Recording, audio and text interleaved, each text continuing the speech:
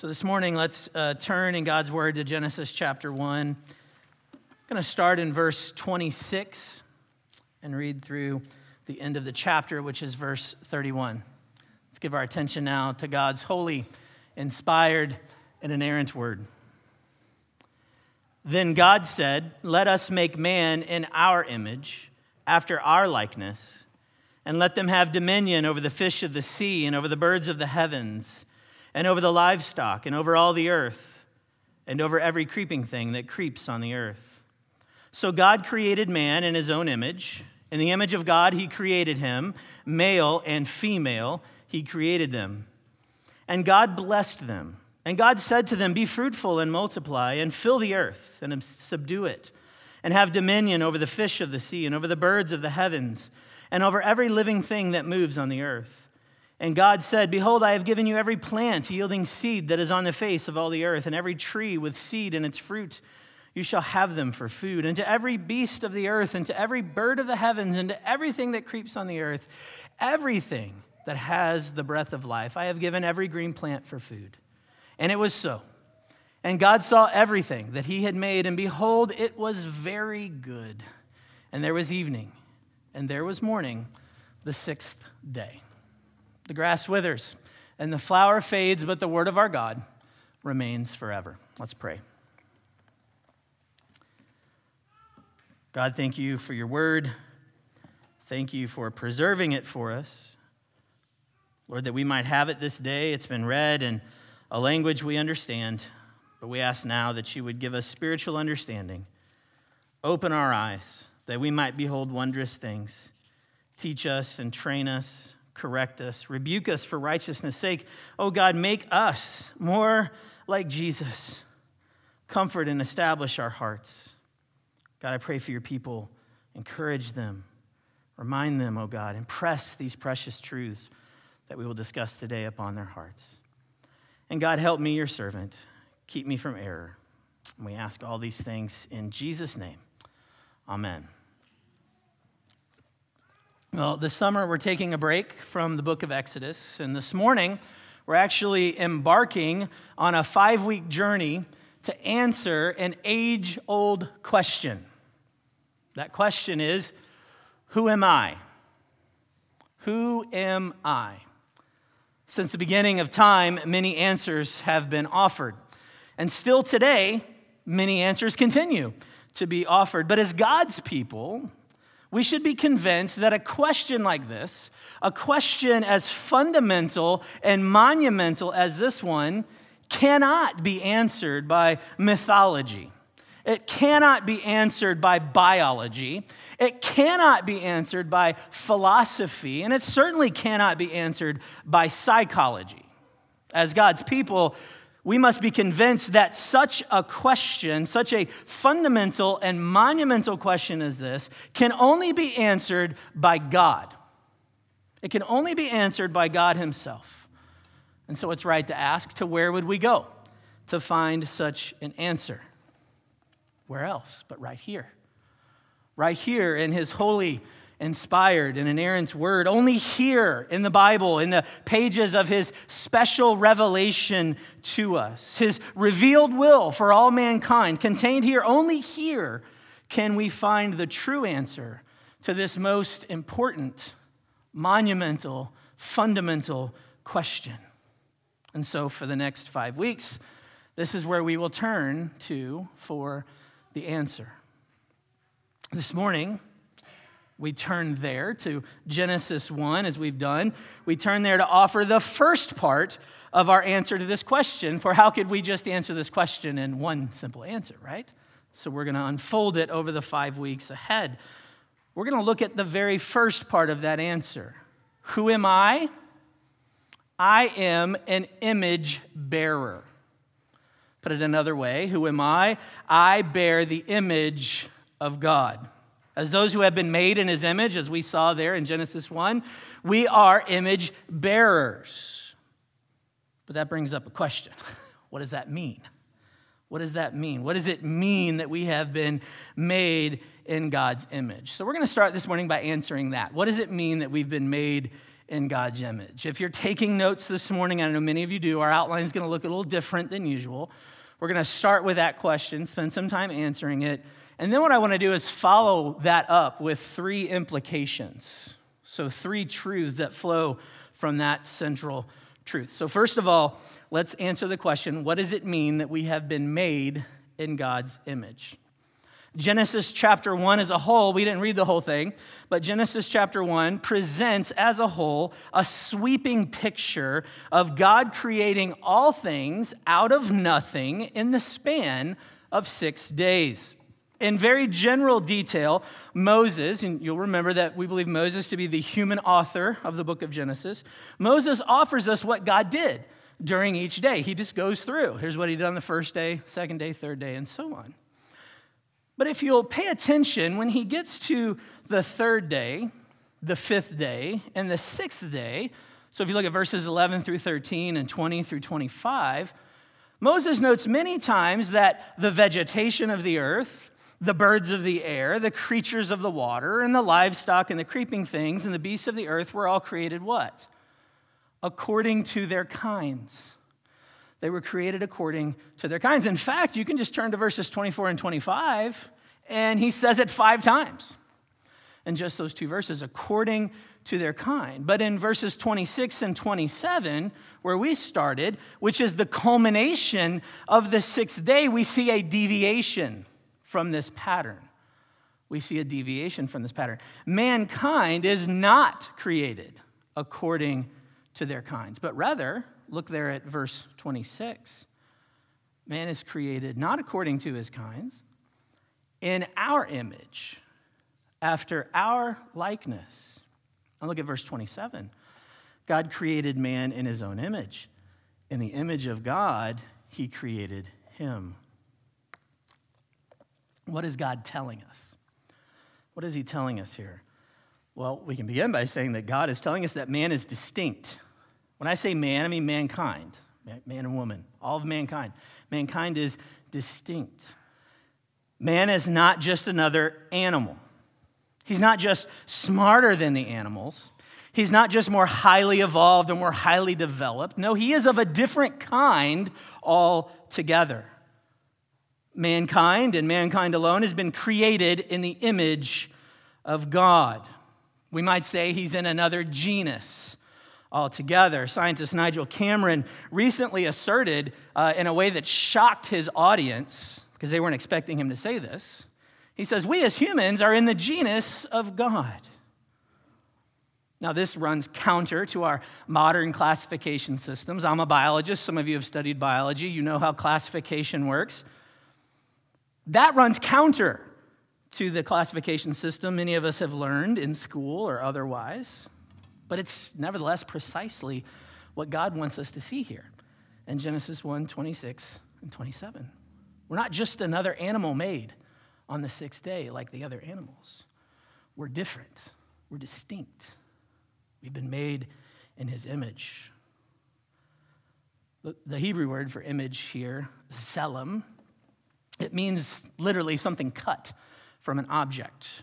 For example, a piece of clay that is cut from a sculpture is called a tselem. And in such a case, there exists a concrete resemblance between the object and the image. In the Bible, this word tselem can also, and many times, denote a statue that someone erects. Think of a king. A king would erect a statue that serves as a symbol of himself, a symbol of his sovereignty. Perhaps you might think of Daniel chapter 3, Nebuchadnezzar.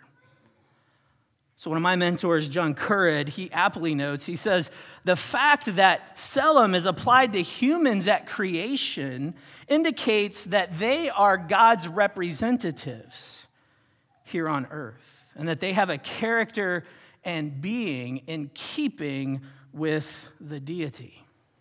So we might actually say that humans, you and I, we've been cut from God's image. We've been cut from God's image. Now, that can lead to a lot of dangerous things, right? This does not mean that we ourselves are gods. We are not. We are still creatures. We have been created by the Creator. but in a very special way, in a way set apart so clearly and distinctly in Scripture, not just here, but in other places, it means that we've been created to represent God. We've been created to represent him, and not just God in the general sense, but God in specific. Notice even here, in the first chapter of the Bible, we get a hint to the triune nature of God. Look what it says.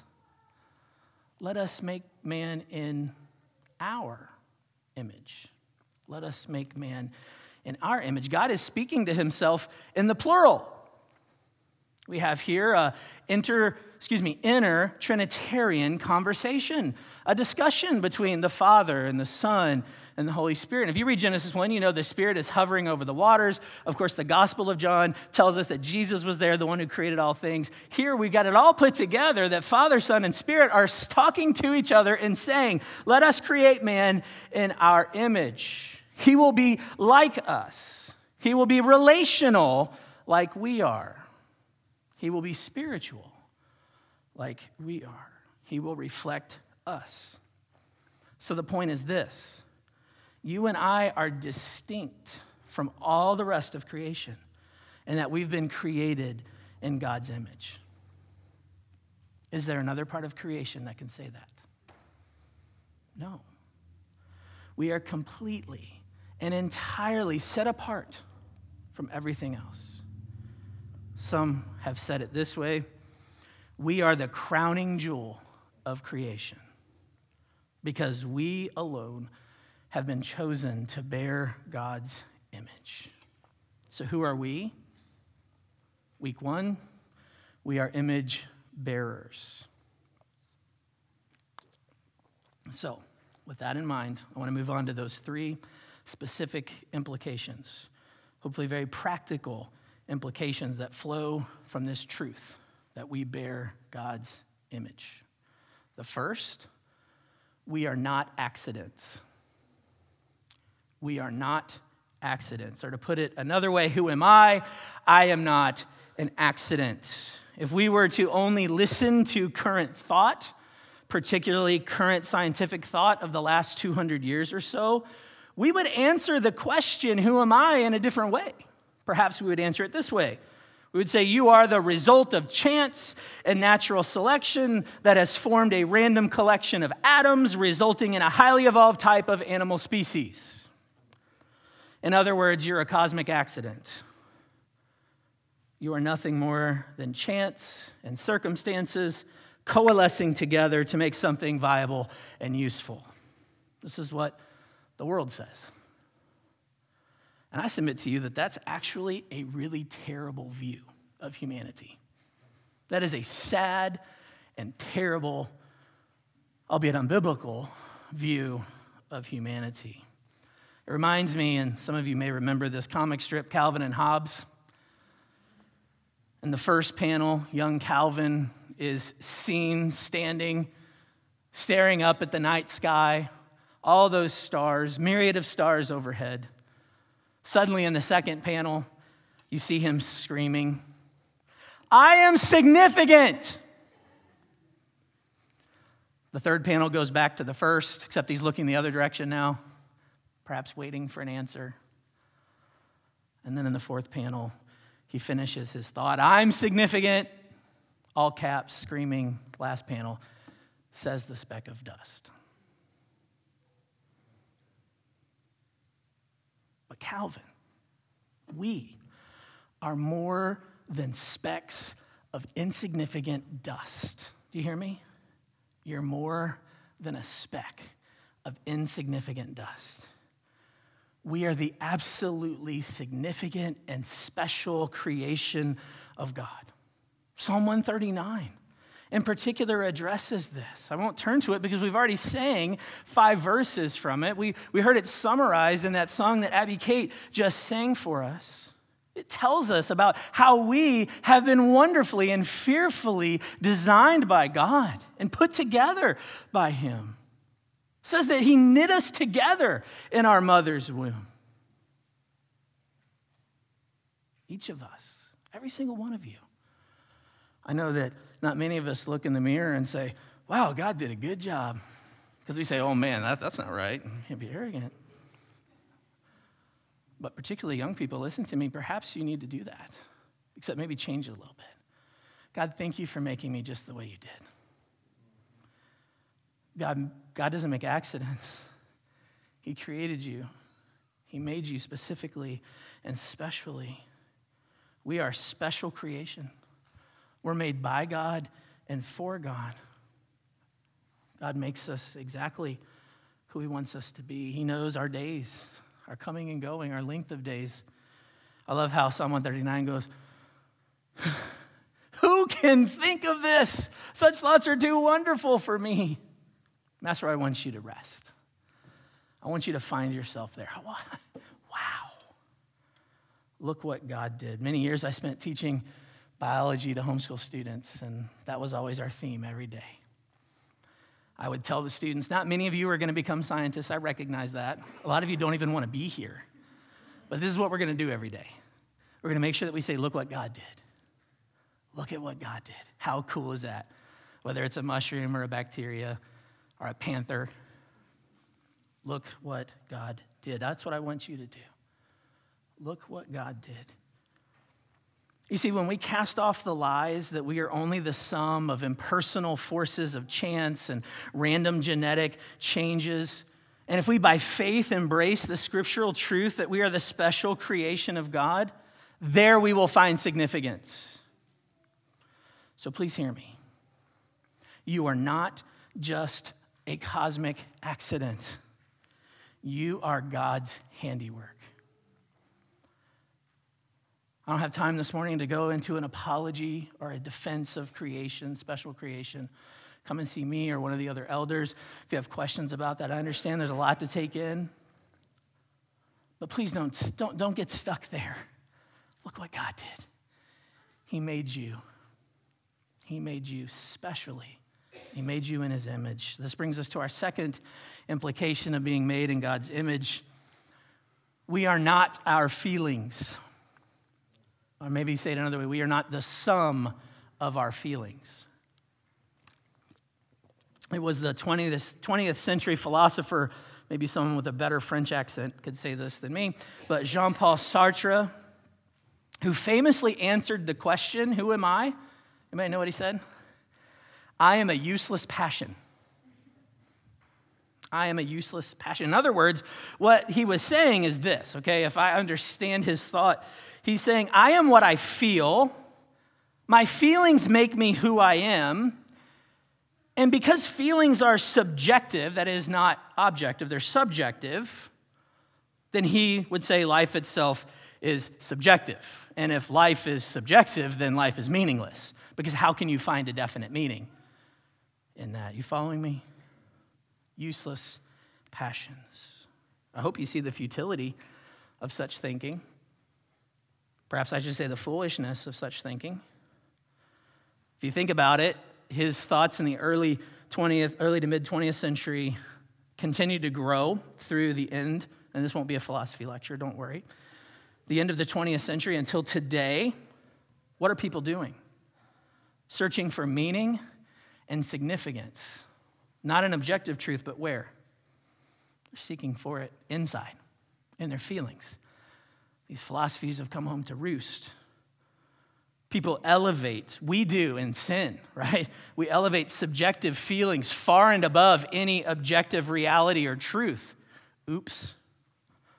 You realize that it's become offensive in our day to speak of any type of objective reality or objective truth? Maybe you don't talk to the same people I talk to, or it's offensive these days. What do we hear instead? Not a reality or a truth. What do we hear? My reality, your truth, my truth. It's actually become quite revolutionary to instead speak of one reality or one truth. Who would have thought? I guess it's the closest I might be to being a revolutionary. There is truth. There is objective truth and objective reality. The result of that subjective passion and subjective feeling, and the search for meaning there is manifest all around us. I mean, people are seeking to solely define themselves and their world by their feelings, and it's resulted in almost utter chaos. I'll give an illustration here, and I want to be sensitive in this illustration. The modern transgender movement. I said I want to be sensitive because I recognize we've got young ears here, and I also recognize that many of us know people who suffer with this. So I want to be sensitive. But God's word makes it clear objectively. I'm speaking of an objective reality. God's word makes it clear in our passage that he's created mankind how? Male and female. These are concrete realities. They're biological and genetic realities. You are born either male or female. And so apart from the rare genetic anomaly, and those do exist, they're rare, there is not a biological spectrum. The only spectrum there is what? A subjective, feelings-based spectrum. Not a biological spectrum, a subjective, feelings-based. And I understand that people struggle emotionally with identifying with their biologically assigned gender. That's happened for a long time. The difference is we used to enter into those people's lives and help them and get them counseling and to address it from an objective truth. But what's happened is the objective truth has become less and less something that we stand on. We begin to tell people, well, go ahead and identify with your feelings. Go ahead and do what makes you happy. We need to do everything we can to prop up your feelings, to support your feelings, and to move you in a direction of your feelings. Embrace your feelings. How about this? Follow your heart. I remember I thought I was going to get fired, but I walked into a youth group meeting, and my entire message was, don't follow your heart. Because your heart is desperately sick and wicked above all things, the prophet Jeremiah tells us.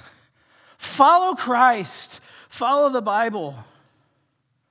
So what are we doing? We're telling people, go to whatever length is necessary to make the outward match the inward. Okay? So that used to just be something on the fringe of society. Now we celebrate it. And probably most troubling is it's being imposed on our children. And the consequences are absolutely devastating. Listen, I know some of you struggle with this. Some of you know people and love people who struggle with it. I do not mean to speak in a condemning of that individual way, but to speak in general, to use it as an illustration. Those people need help. They need the gospel. They need hope. And God's called us to bring it to them. And so we love them, and we bring the gospel to them, and we help them. But that's just one illustration. I could go on, right? Think of the many ways that destruction occurs when we elevate feelings over reality. Can you just think of a few, maybe? Whatever they are, think of this. You are not defined by your feelings. You are not. That's a lie of the devil. You are not defined by your feelings. You are defined by who God says you are.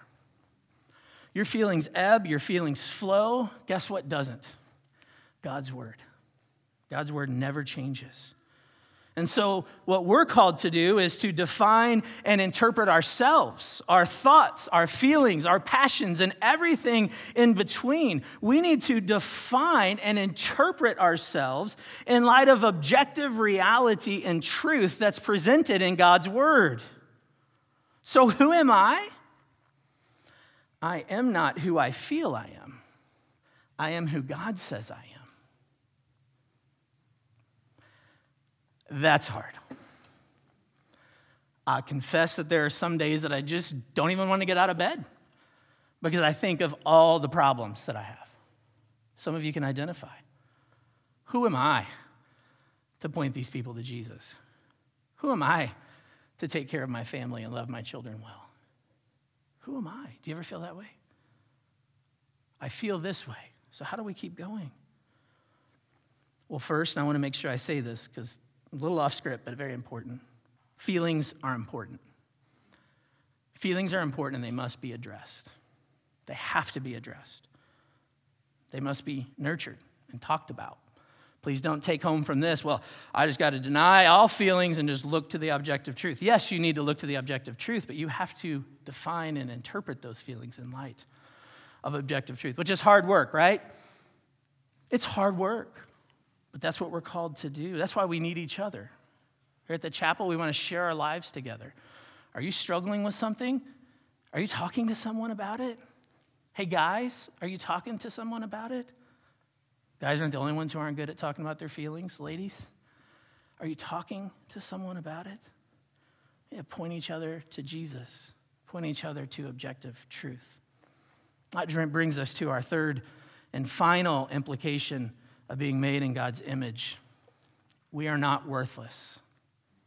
We are not worthless. The Bible insists that we've been created with value, intrinsic value. What we mean when we say that, and part of being made in God's image, is that we share some of God's characteristics. That's what I didn't get to in the opening, because I wanted to save it for here.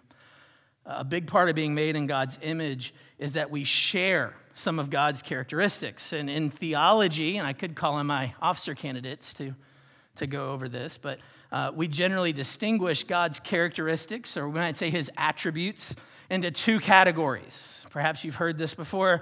There's his incommunicable attributes or characteristics and his communicable characteristics or attributes. Bear with me for a second. Incommunicable attributes are those that we cannot share with God.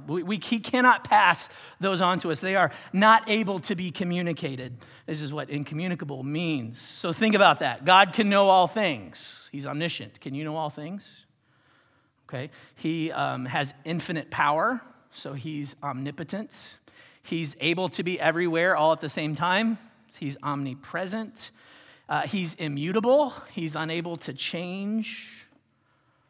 Okay, those are those things that we can't share with God. They belong to the divine, to the deity himself. Communicable attributes, on the other hand, are those that we do share with him, though, get this, not as fully and perfectly as he has them. What are those? Well, I'll just name a few. Love, goodness, justice, kindness. God is love. He loves us. He allows us to love. That's part of being human, being made in his image. Reason. There's many things we could go into. But listen, because we bear God's image, there is a manner in which we exhibit these characteristics in our own lives. And the possession of the ability, or even the possession of the attributes themselves, is something reserved only for who? For man. In the creation account. God not only makes us in his image, but he allows us to reflect his image. Next week we'll talk about how we don't reflect his image, we contrast his image in sin, okay? And what he does to help us do that. But the very fact that we can reflect God's characteristics gives us intrinsic value. Every person is valuable. As they say, from womb to the tomb, right? From the moment of conception to the moment of physical death, every person has value. And we value human life. This is very important. If you were to continue in Genesis into chapter 2, you'll see that there's more details given to the creation of man. And if you just look there quickly at 2:7, look what it says. Then the Lord God formed the man of dust from the ground and breathed into his nostrils the breath of life. Okay, this is more than just the idea that we're able to breathe, the capacity to breathe. That's part of it. But as we understand mankind, especially as it's revealed throughout the Bible, mankind is given a soul. Mankind is more than just a physical being. Mankind is a spiritual being. Unlike anything else in creation, we've been given a soul. And what do we know about that? That soul is immortal. That's something you probably didn't come to church thinking about this morning. Your soul is immortal. Your soul is going to live on forever. It's going to live on either in the presence of God in heaven for all eternity, or separated. We might even say estranged from God in hell for all eternity. The soul will live on. So when you come into contact with any other image bearer of God, you have to get yourself thinking that I'm coming into contact with more than just a material thing. I'm coming into contact with more than just a physical human being. I'm interacting with a spiritual person. A spiritual person made in the image of God, made to worship, to reflect God and who he is, who bears God's image. Somebody who's valuable. Every single person you interact with every day, even if you don't like them that much, guess what? They're valuable. They're valuable. That's a whole nother sermon series. I've shared this before. I'll share it again. Some of you are newer. C.S. Lewis, I think, said it well, and I'll quote him. He said, "There are no ordinary people. You have never talked to a mere mortal. Nations, cultures, arts, civilizations, these are mortal, and their life is to ours as the life of a gnat." He continues, "But it is immortals whom we joke with, whom we work with, whom we marry, who we snub, and whom we exploit. They are either immortal horrors or everlasting splendors." He finishes by saying, "Your neighbor, that is, others made in God's image, is indeed one of the holiest objects ever presented to your senses." So who am I? Who am I? Well, let's come at it from another angle. How do we like to define ourselves? Where do we like to wrap up our identity? It's what we do, right? Who we are, what we do. I'm a pastor. For you, it might be I'm an engineer. I'm a business owner. I'm a stay-at-home mom. I'm a teacher. I don't want to leave anybody out, so let me just say, or any other of the myriad things. There's too many to name. Think about the world and even sometimes ourselves. What is that call that we continue to hear? Find your value in what you do, or find your value in the outcomes of what you do. We might say that we're defined by how successful our careers are. We might say that we're defined by how happy, or well-adjusted, or educated our children are. Perhaps we might say that I am who, or I am what impact I make on other people. But listen, God's word reminds us that we are defined by who God says we are. It reminds us that we are not valuable because of our vocation, you might say our calling. We're not valuable because of the outcomes of those things. We're not valuable based on feelings, as we've already addressed. We cannot find our value there. We find our value in who God says that we are. So who am I? Who are you? I am not worthless. You are not worthless. We have value because God says that we have value. So we find our value in God and who He is and who He says that we are, not in all these other things.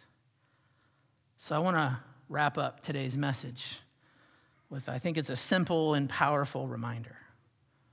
Let me remind you, we've seen 3 important indications of being created in God's image. We've said we're not accidents. We're God's special creation. We're not the sum of our feelings, right? We're who God says that we are, and we're not worthless because of God, because who God says we are, we have value. But I think sometimes I need to be reminded of something a little bit more that points to value. And so I do what any gospel minister does. I do what we do here every Sunday. Consider the gospel. Consider the price that God paid to redeem us from our sin and to restore His image in us so that it can more clearly reflect who He is. Think about that. I mean, maybe you don't feel valuable. Maybe you don't feel like you're worth very much. Let me remind you this, that God sent his one and only Son to be born in the likeness, there you go, in the image of men, the one who is the exact representation of his being.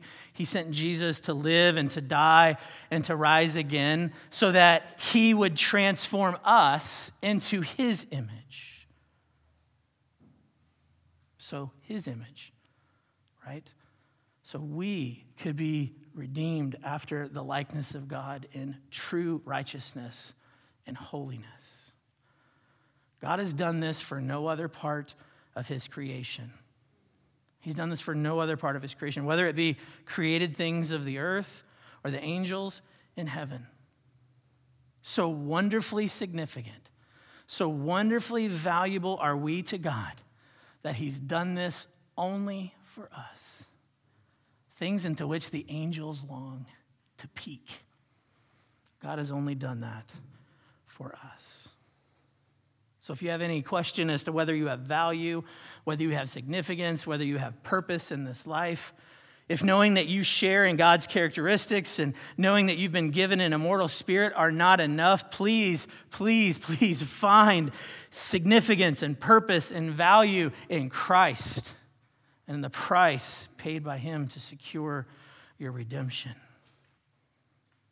It's not uncommon for me to say, and I'll say it to you as I say to people, so precious are you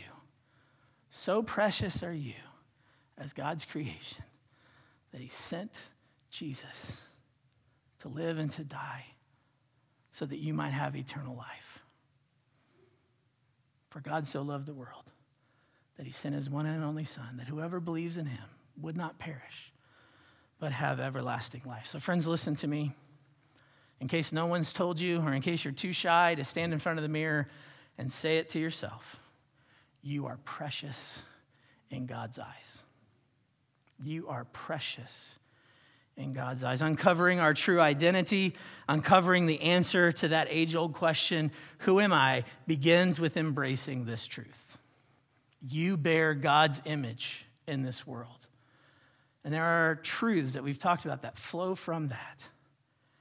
I pray that God would give you the grace to not only comprehend it, but even sometimes when we can't comprehend it, by faith to just wrap our arms around that truth and say, praise be to God for making me who I am in his image. Amen and amen.